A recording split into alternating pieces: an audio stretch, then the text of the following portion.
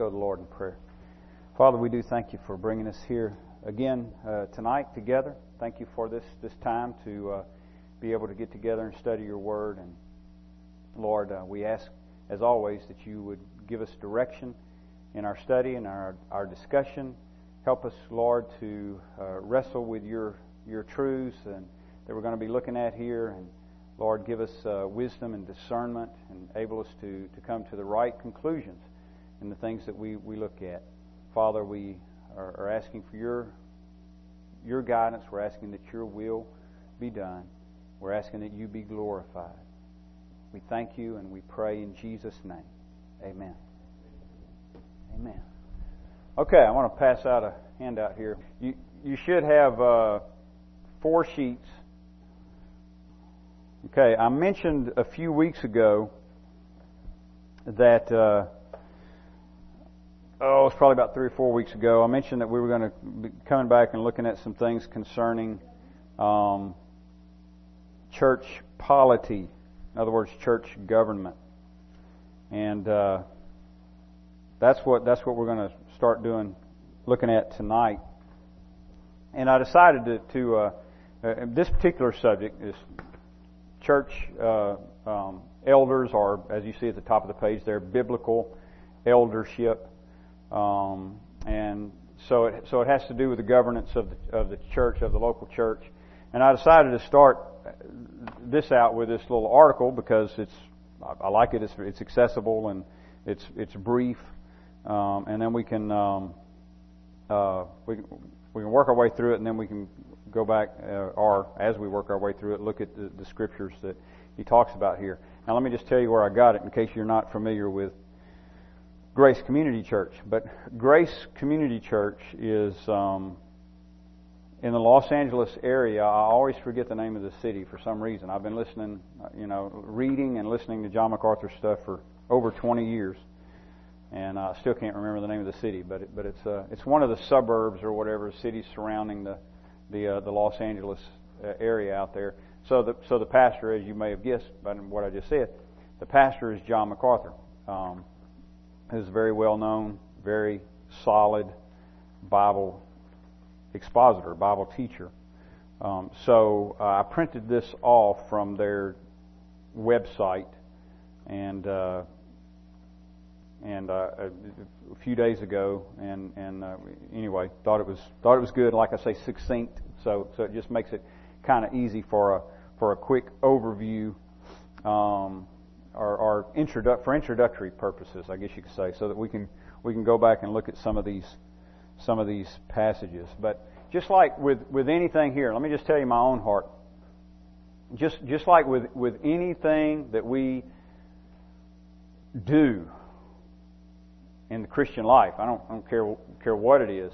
My desire is to line up with the Scripture, to be biblical, instead of just doing things because that's the way we've always done them, or doing things because that's my preference. This is the way I like to do it, or this is the going trend, or whatever it is. Instead of any of those things. What I like to do, what Leslie and I have, I don't know what the past tense of strive is, but striven, strove, strived, whatever. What we have tried to do over the years is get in line with the Bible and do things biblically. And that's a constant work, a constant process as you go through the Christian life. So that's my motive here as well. That's the way I think. And on a personal level, that's the way I think about the church, the local body, which is what we are, of course, here at Fillmore Baptist Church. I know what I was going to say. Something this morning, it just made me think of this. This morning, when I was reading from Joel, you notice when the Lord called for repentance, when He said awake and be ashamed and lament and called for repentance, and I know we didn't go deep into that yet. Well, let me just read you a little bit of it real quick. Notice this. He says in Joel 1:14, consecrate a fast, call a solemn assembly, gather the elders and all the inhabitants of the land to the house of the Lord. In other words, what He does when He calls them to repentance, He deals with the congregation. Instead of sending Joel out to confront individual Israelites, tell Joe over there to get right, tell Sam over there to get right, tell Bill over there to get right. No, He deals with them as a congregation. He says, call an assembly, call a fast, and it's urgent. He deals with them as a congregation. I mean, that just to me is another example of how important this is. It's the same way in the New Testament. We are not just, we are individuals in Christ. I mean, we have personal relationships with Christ, but we are part of a congregation. Now, on a large scale, we're part of all of the people of God from all ages and in all places. That is awesome. And one day we'll get to stand before the throne and see that throng in its fullness. From every tribe, kindred, tongue, and nation, all of us will be joined together, praising the Lord without the hindrance of sin. That'll be awesome. But we're already a part of that now. We're a part of the church. So there is one sense in which we should think of ourselves as a church because we're on a local level. Right? So we are a church. We're Fillmore Baptist Church right here in Fillmore, Louisiana. Leslie and I were talking about that earlier today, the address. You got 3 correct addresses here. It can be, where are we at? We're at, Princeton, Houghton, or Fillmore. It depends on which way you look at it. But we're a local church. So there's one sense in which we ought to think of ourselves as a church. But still, we're a church which is part of the church. So we're not an island. We're not out here on our own doing our own thing. At least that's not the way it's supposed to be. Like just doing our own thing. We're part of the body of Christ. Christ is the head, the Scripture tells us, and so we conform to what Christ wants us to be. So that's our our motive as Christians to be obedient to Christ and to do God's will and to operate in a consistent manner with the Bible. So that's the goal here, and that's the objective for even looking at these things. So I'm going to begin to read through some of this, and I don't know how much we'll look at tonight. Probably not the whole thing. It's 4 pages. Probably not the whole thing. And if you got if something jumps out at you and you want to ask a question or have a comment or something, just let me know. Okay, so as I mentioned, this particular article is coming from the church that John MacArthur pastors, Grace Community Church. That's why it has the heading there, the Grace Community Church Distinctive. Okay, biblically, the focal point of all church leadership is the elder. An elder is one of a plurality of biblically qualified men. I don't want to stop you too soon here, but let me just say that that's something we'll be coming back to, so I just want to point that out. A plurality, I don't know if you want to mark that, underline it, whatever, just remember it, but that's going to be one of the points that we consider, Lord willing. So let me start over. Biblically, the focal point of all church leadership is the elder. An elder is one of a plurality of biblically qualified men who jointly shepherd and oversee a local body of believers. The word translated elder is used nearly 20 times in Acts, and of course they're referring to the Greek word here in the New Testament. It's used nearly 20 times in Acts and the epistles in reference to this unique group of leaders who have responsibility for overseeing the people of God. The office of elder. As numerous passages in the New Testament indicate, the words elder, which is presbyteros in the Greek, and you can probably tell from that transliteration there that's where the word Presbyterian comes from. And if you look down at that next transliteration after the word overseer, episkopos, the Greek word episkopos, that's where we get the word episcopalian or episcopal. can probably tell that by looking at those. So, numerous passages in the New Testament indicate the words elder and overseer and pastor, poimen is the word for pastor, or shepherd. It can be translated shepherd or pastor. All refer to the same office. So you could use those 4 words, 3 different Greek words, but 4 different words in the English, because poimen is shepherd and pastor. So elder, overseer, shepherd, pastor, all refer to the same office. In other words, it goes on, in other words, overseers and pastors are not distinct from elders. The terms are simply different ways of identifying the same people. The qualifications for an overseer, episkopos, in 1 Timothy 3, 1 through 7, and those for an elder, presbyteros, in Titus 1, 6 through 9, are unmistakably parallel. In fact, and we'll read those, but in fact, in Titus 1, Paul uses both terms to refer to the same man, presbyteros in verse 5 and episkopos in verse 7.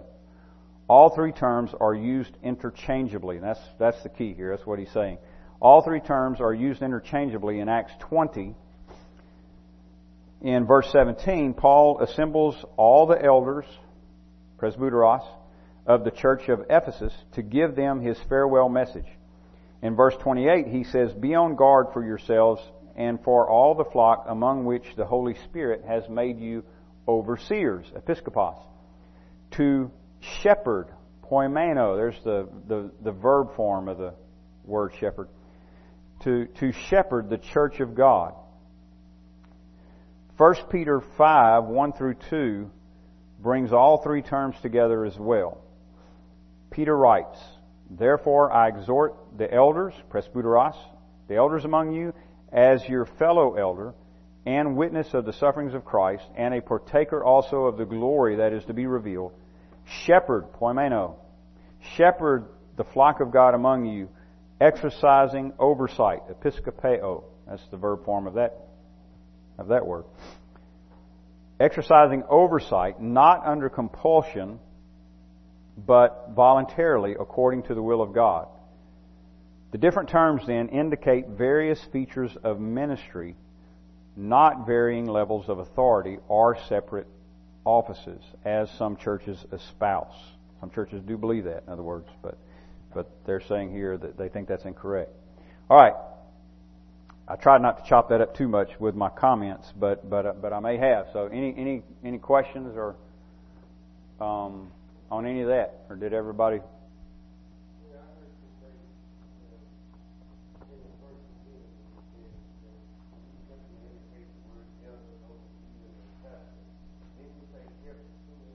Mm-hmm.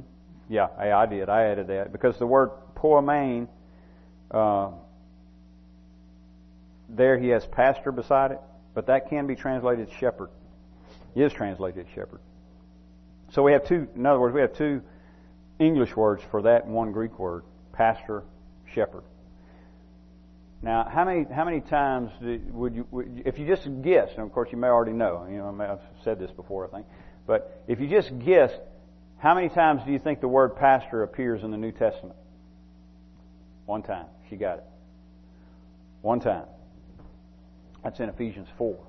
As far as the noun form, it only God gave some to be apostles, some prophets, some evangelists, some pastors, teachers. Ephesians 4:11. 1 time. Elders, I don't even know how many. It occurs repeatedly. Now, I agree with what they're saying here. It refers to the same thing, but it's just sort of ironic, just sort of funny that we picked up on the term pastor and use it when it only appears once, or shepherd, and the term that's used in most of the time in the New Testament is the term elder. But like I say, they refer to the same thing, so 6 one way, half a dozen the other. And it does. It does appear in the noun form referring to Christ. And Peter talks about the appearing of the great shepherd. That's also there. So, but that place, it's obviously talking about Christ. But as far as referring to men, only once. All right, so the key thing here is those three Greek words, and I agree with this. I agree with what they're saying here. Those three Greek words refer to the same function or office. So when you talk about an elder, you're not talking about a different thing from the pastor. Or when you talk about the pastor, you're not talking about a different thing from the overseer. When you talk about overseer, you're not talking about a different thing from the pastor or elder. In the New Testament, some people use those words differently, but in the New Testament, they're referring to the same thing. Sometimes called overseer, sometimes called pastor, sometimes called elder. Most of the time, referred to as elders. All right. Okay. Like I say, feel free to stop me if you got any comments here. Plurality of elders. The next heading here. The consistent pattern throughout the New Testament is that each local body of believers is shepherded by a plurality of God-ordained elders. Simply stated, this is the only pattern for church leadership given in the New Testament. Now, these are the kind of statements that I'm going to underline that, but these are the kind of statements, see, that you want to verify, and it's not hard to do. I mean, in other words, you don't have to know Greek and Hebrew and all that. You can do it reading the English, and we'll be looking at some passages. But simply stated, this is the only pattern for church leadership given in the New Testament. Nowhere in Scripture does one find a local assembly ruled by a majority opinion or by a single pastor. The Apostle Paul, next page, the Apostle Paul left Titus in Crete and instructed him to appoint elders in every city. Titus 1:5. James instructed his readers to call for the elders of the church, to pray for those who are sick. That's James 5:14. When Paul and Barnabas were in Derbe, Lystra, Iconium, and Antioch, they appointed elders for them in every church. Acts 14:23. In Paul's first epistle to Timothy, the apostle referred to the elders who rule well at the church at Ephesus. That's 1 Timothy 5:17. See also Acts 20:17, where Paul addresses the elders of the church at Ephesus. The book of Acts indicates that there were elders at the church in Jerusalem. Acts 11:30, 15:2, 4, and 21:18. Again and again, reference is made to a plurality of elders in each of the various churches. In fact, every place in the New Testament where the term presbyteros, elder, is used, it is plural, except where the Apostle John uses it of himself in 2nd and 3rd John, and where Peter uses it of himself in 1 Peter 5:1. Only exceptions. Nowhere in the New Testament is there a reference to a one-pastor congregation. It may be that each elder in the city had an individual group in which he had specific oversight, but the church was seen as one church, and decisions were made by a collective process and in reference to the whole, not the individual parts. Okay, any thoughts there? Or mm-hmm.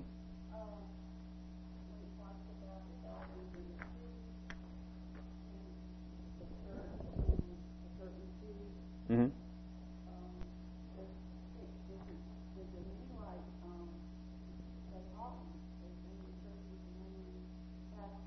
Mm-hmm. Right. Possibly. Mm-hmm. Yeah.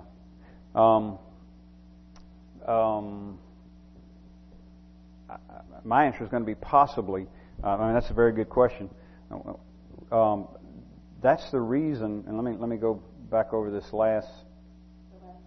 Yeah, that's the reason they state that last part the way they do. It may be that each elder in the city had an individual group in which he had specific oversight. And of course, one reason we think that's a possibility is because we know they met house to house, right? And they didn't have church buildings in the first century, so it's unlikely that you would have a large congregation in one place unless they had the facilities. Like the church in Jerusalem began meeting in the temple and house to house. So obviously, when they met at the temple, there could be a large crowd. But when they met house to house, presumably, they were breaking up in smaller groups. I don't know how else they would do it. And then I believe it was Ephesus where Paul was using a lecture hall. And so there, again, maybe while he's there preaching, they would have a large group. But probably that would be in addition to meeting house to house. So that's likely, I would say. And again, this is the reason they make this last statement here. It may be that each elder in the city had an individual group in which he had specific oversight, but the church was seen as one church. In other words, for example, in Acts 20, when Paul deals with the elders from Ephesus, he's dealing with them as one church. When he writes the letter to the Ephesians, he's dealing with them as one church. When he writes, it appears. And when he writes the letter to the Galatians, you've got the same thing. And Corinthians, you've got the same thing. And which maybe in the church of Corinth, and this is kind of Sheila's question, take any one of these cities, but I'm just going to use Corinth. The church of Corinth may well have been like a bunch of small groups meeting house to house, each group having a pastor.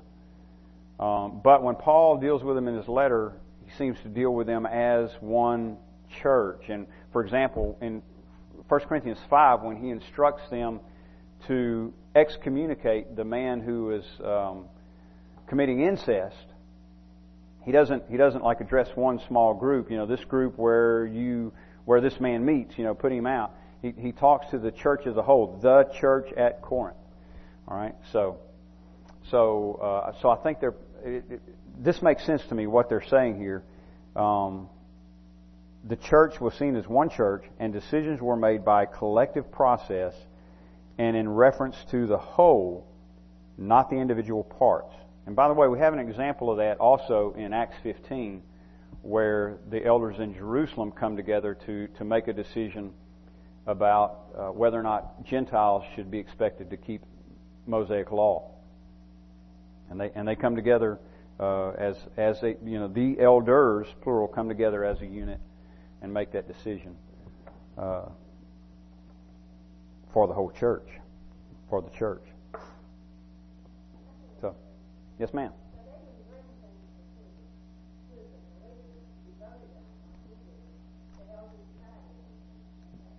That, yeah, and I'd want to. Sometimes you just want to be pragmatic. So I mean, I would want to.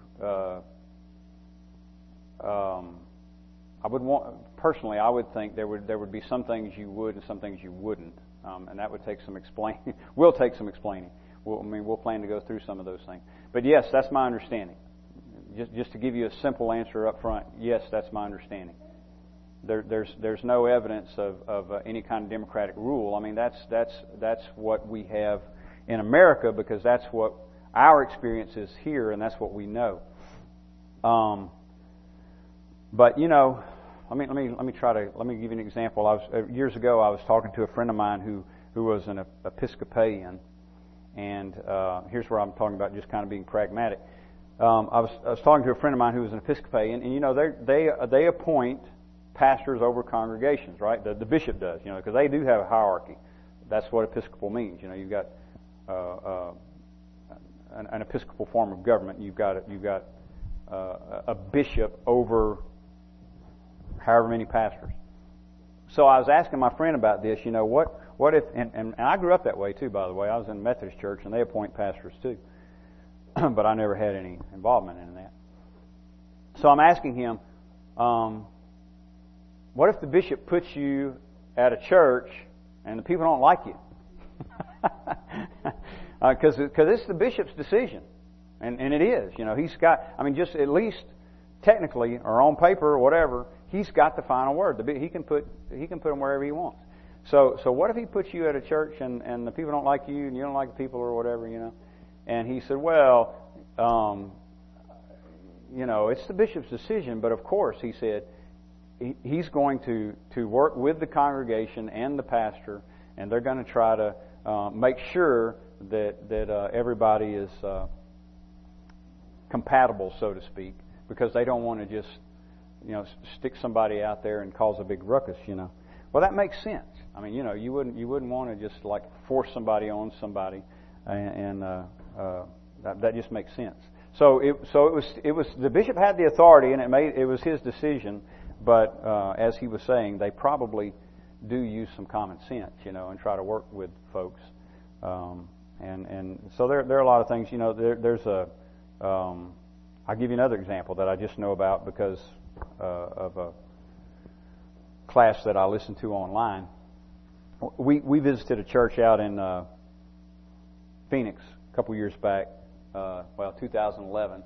I wanted to go to this one Sunday school class because the teacher is Wayne Grudem. He's a theologian that I like. You know, I read his material, I watch his stuff, listen to his audio. He's very, very good. And he teaches a Sunday school class at this church out in Phoenix, and I wanted to go. The church is 7,000 members, and it's elder ruled. You know, they have a board of elders to answer that makes all the decisions. And I'm sure they got lots of elders because it's a 7,000 member church. I don't know how many, but they've got a lot. All right. But I heard this pastor. I can't remember if it was when we were there or I was listening to a sermon later. But they were talking about making a purchase, which was a big decision, a land purchase. I don't remember the reasons. I don't know their deal, but anyway, they were involved in a big decision, making a land purchase. So the elders were in agreement on doing it. You know, we need to do this. Long story short, what they did was took it before the congregation because they wanted the support of the congregation. I mean, they didn't want to say, look, here's what we're going to do, like it or not. They wanted the support of the people. So they said, look, here's what we want to do. And they took it before the congregation. And the congregation liked the idea, and they did it. So I'm only giving those examples because it wouldn't make sense to just give an absolute no. You know, that the congregation never has a role. I don't think you see that even in the Scripture. When just one example, in the choosing of deacons, or at least what I think of as deacons in Acts chapter 6, Peter and the apostles, they tell the congregation, choose out from among you 7 men full of the Holy Spirit. 7 men of good report, full of the Holy Spirit and wisdom. So there they charge the congregation with choosing the deacons that would be serving them. So why didn't they just appoint them? I mean, they could have, but they told the congregation to do it. But there would be, usually the example that we have in Scripture, just like we see here, Titus appointing elders, Paul appointing elders as he's traveling, making decisions. Should there even be deacons? I mean, the elders made that decision.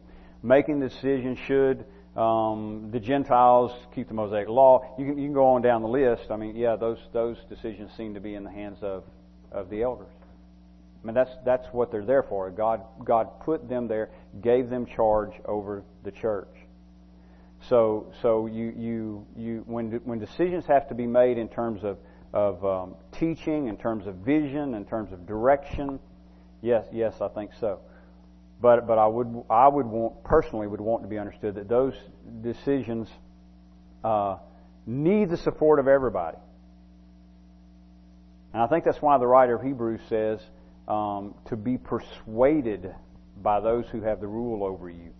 Tells the congregation that. Be persuaded by the... And this is too much for me to go into tonight, but this is why submission and love is so important. and so essential to unity and to accomplishing mission. Yeah.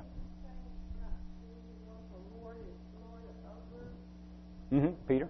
Yep. Not Lord over anyone's fate. Yeah. Not Lord over the flock. Yeah. Yeah, that's 1 Peter 5. Absolutely. Yeah, you don't rule with an iron fist. I mean, Jesus is the shepherd, capital S, right? So elders, overseers, pastors, what our role is under shepherds, under Christ. Any authority is based upon the authority of Christ and the authority of the words, just like preaching. You know, I just talk out of my head. I tell you what, you know, take it with a grain of salt. But if what I'm saying is in line with the Word of God, then it carries weight. It has authority. Not because of me, but because of the Bible. Yeah, good. Those are good questions and comments. But some of those things, you know, like I say, I mean, I'm welcoming the questions, but it'll be too much to cover in detail tonight. So we'll go through it over time. So. Definitely, yeah. Hold on to those thoughts, and if you don't see it emerging, remind me. Say, hey, we were going to go back over this. Okay. The biblical norm for church leadership is a plurality of God-ordained elders. Oh, that's just a highlight. And only by following this biblical pattern will the church maximize its fruitfulness to the glory of God. In other passages, next paragraph, in other passages, references made to a plurality of elders, even though the word presbyteros itself is not used. In the opening greeting of his epistle to the Philippians, Paul refers to the overseers, plural. Overseers, plural of episkopos, and deacons at the church of Philippi, Philippians 1:2. In Acts 20:28, Paul warned the elders of the church of Ephesus, "Be on guard for yourselves and for all the flock, among which God has made you overseers," plural for episkopos, Acts 20:28. The writer of Hebrews called his readers to obey and submit to the leaders who kept watch over their souls, Hebrews 13:17. Paul exhorted his Thessalonian leaders to appreciate those who diligently labor among you and have charge over you in the Lord and give you instruction, 1 Thessalonians 5:12. A clear reference to the overseers in the Thessalonian assembly. And, of course, part of his point there is that it's still plural. Let's see. Okay, next paragraph, much can be said for the benefits of leadership made up of a plurality of godly men. Their combined counsel and wisdom helps assure that decisions are not self-willed or self-serving to a single individual. If there is division among the elders in making decisions, all the elders should study, pray, and seek the will of God together until consensus is achieved. In this way, the unity and harmony that the Lord desires for the church will begin with those individuals He has appointed to shepherd His flock. Any more thoughts there before we get to the qualifications here? Okay?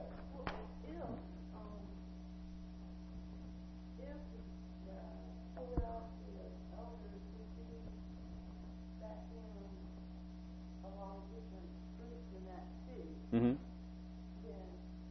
that would be really good now and have it like that in our area. Would you say different? All the Baptist preachers, or actually, I guess we can have denominations. Well, the key thing is functioning as one church. So we are in a different day and in a different environment. I mean, we have buildings, for example. But let me tell you how a lot of churches do it today. It wouldn't be like you were just describing, like you say, you got all the Baptist churches or something like that. But it would be a church like, I'm going to use a larger one because this is characteristic. But you take somebody like Eastwood, First Baptist Bossier, they have small groups that meet during the week in people's homes, and then they come together on Sunday for corporate worship. and of course for things like business meetings and all that, making decisions or whatever. And I'm not saying, by the way, that those are elder-led. Those are not. But I'm just saying, I know of elder-led churches, and that's the way they handle that. I mean, they would have small groups that meet in an intimate environment, and then come together Sunday and make decisions as a church, worship as a church, and so forth. But they get their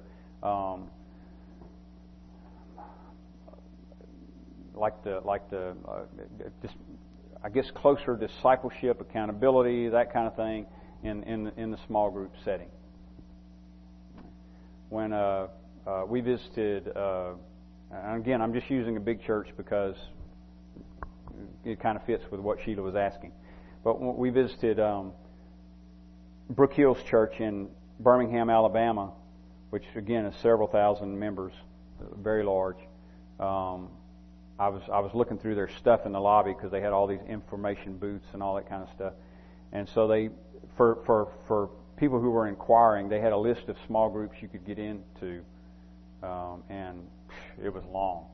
A couple of pages of all these different small groups that are meeting, and so the idea being like you find one in your neighborhood or whatever close to you, and that way you got some close, intimate fellowship and discipleship and accountability, but then they Sunday they're gathering in that 3,000 seat auditorium, whatever it was, for corporate worship.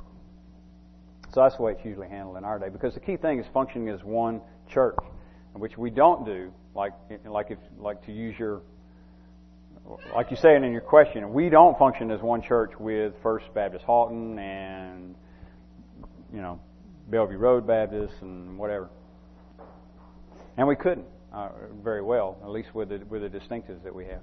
I mean, there's got to be agreement. Okay.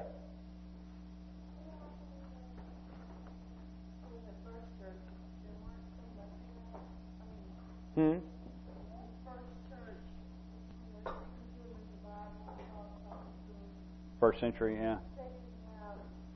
Denominations yet, or yeah. that big differences in there. Yeah. Well, they had a lot of disagreements, but the apostles were still alive, and they could write them a letter and or go visit and at least attempt to straighten them out. Yeah. But they did. They definitely had disagreement. A lot of disagreement. Okay. Might cover this one more little section here. Qualifications of elders. The character and effectiveness of any church is directly related to the quality of its leadership. That's why Scripture stresses the importance of qualified church leadership and delineates specific standards for evaluating those who would serve in that sacred position. The qualifications for elders are found in 1 Timothy 3, 2 through 7, and Titus 1, 6 through 8. According to these passages, an elder must be above reproach, the husband of one wife, temperate, prudent, respectable, hospitable, able to teach, not addicted to wine, not pugnacious, gentle, uncontentious, free from the love of money, not fond of sordid gain, a good manager of his household, one who has his children under control with dignity, not a new convert, one who has a good reputation outside the church, self-controlled, sensible, able to exhort in sound doctrine and refute those who contradict. Above reproach as God's steward, not self-willed, not quick-tempered, loving what is good, just, and devout. For an explanation of these qualifications, see pages 1 through the Master's Plan. Okay, that's one of MacArthur's book. Okay, the next paragraph. The single overarching qualification of which the rest are supportive is that he is to be above reproach. That is, he must be a leader who cannot be accused of anything sinful because he has a sustained reputation for blamelessness. An elder is to be above reproach in his marital life, his social life, his business life, and his spiritual life. In this way, he is to be a model of godliness so he can legitimately call the congregation to follow his example.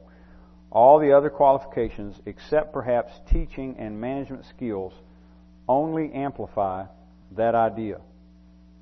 In addition, the office of elder is limited to men. 1 Timothy 2:11 through 12 says, "Let a woman quietly receive instruction with entire submissiveness. But I do not allow a woman to teach or exercise authority over a man, but to remain quiet. In the church, women are to be under the authority of the elders, excluded from teaching men or holding positions of authority over them." Any thoughts there? And keep these if you would. I mean, you'll have time to go over them.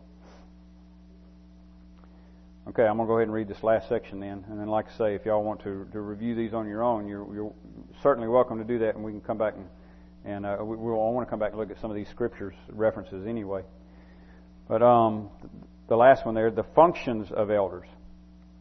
As the apostolic era came to a close, the office of elder emerged as the highest level of church leadership. Thus, it carried a great amount of responsibility.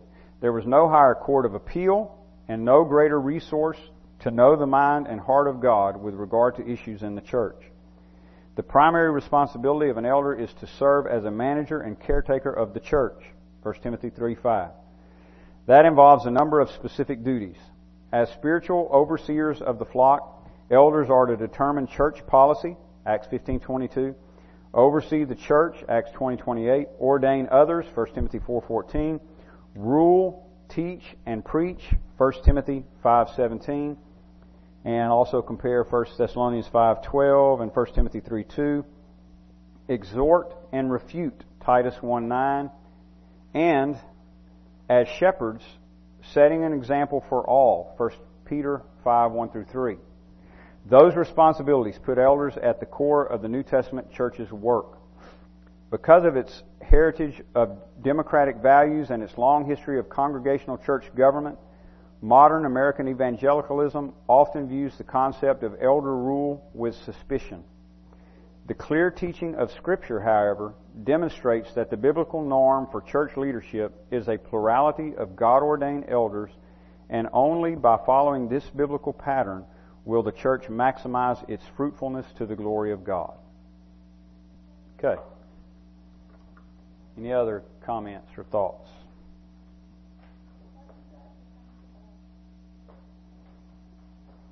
What do you mean? Say it again, or explain a little bit. Well, that's what I want us to determine from the Scripture. Yeah. Huh?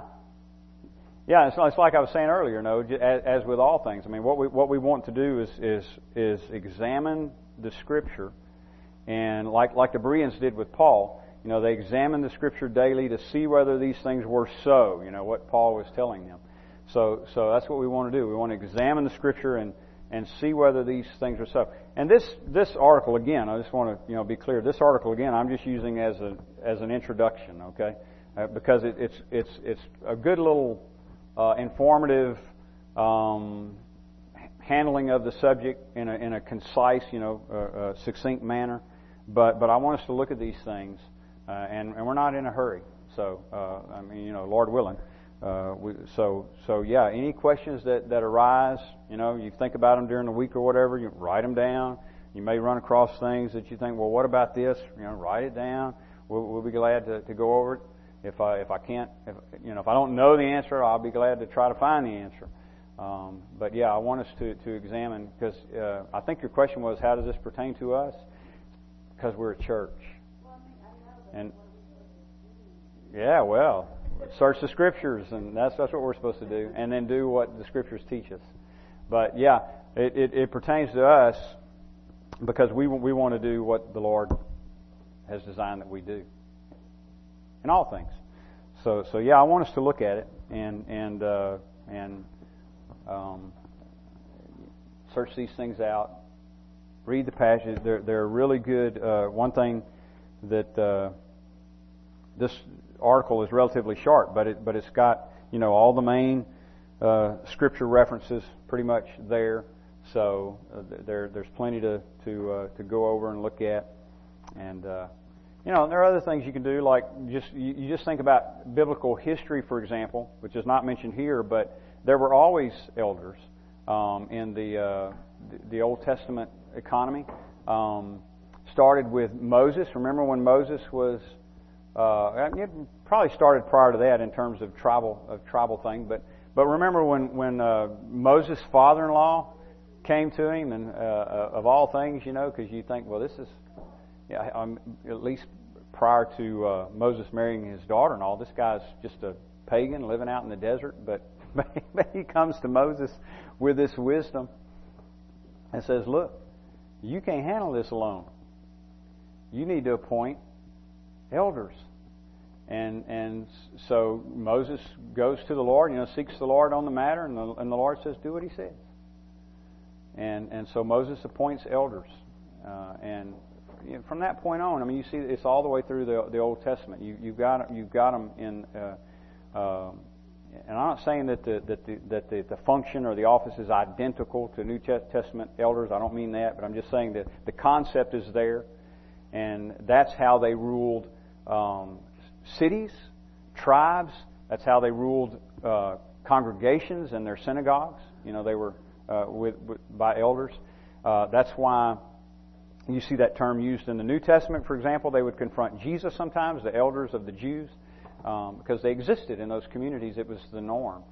And so, I'm not saying that New Testament elder is identical to Old Testament elder, but I'm just saying the concept was there, and it was not foreign to the church when they began to function as a church, and they began to appoint elders and to rule the local church.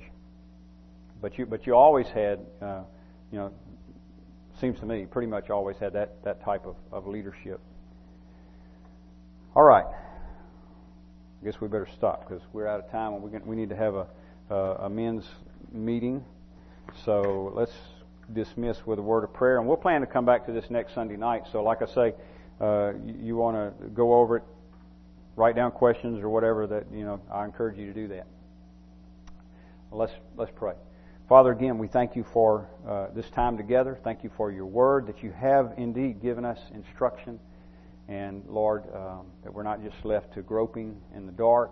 Lord, we do want to seek your wisdom not only on these things, but on all things that we do as Christians and as a Christian body, as a church. We pray for your wisdom. We pray for your guidance by your Spirit. Lord, direct us to do what you would have us to do, to be the most effective in your work, to bring forth the fruit that you would have us to bring forth. For your honor and glory, we pray in Jesus' name. Amen.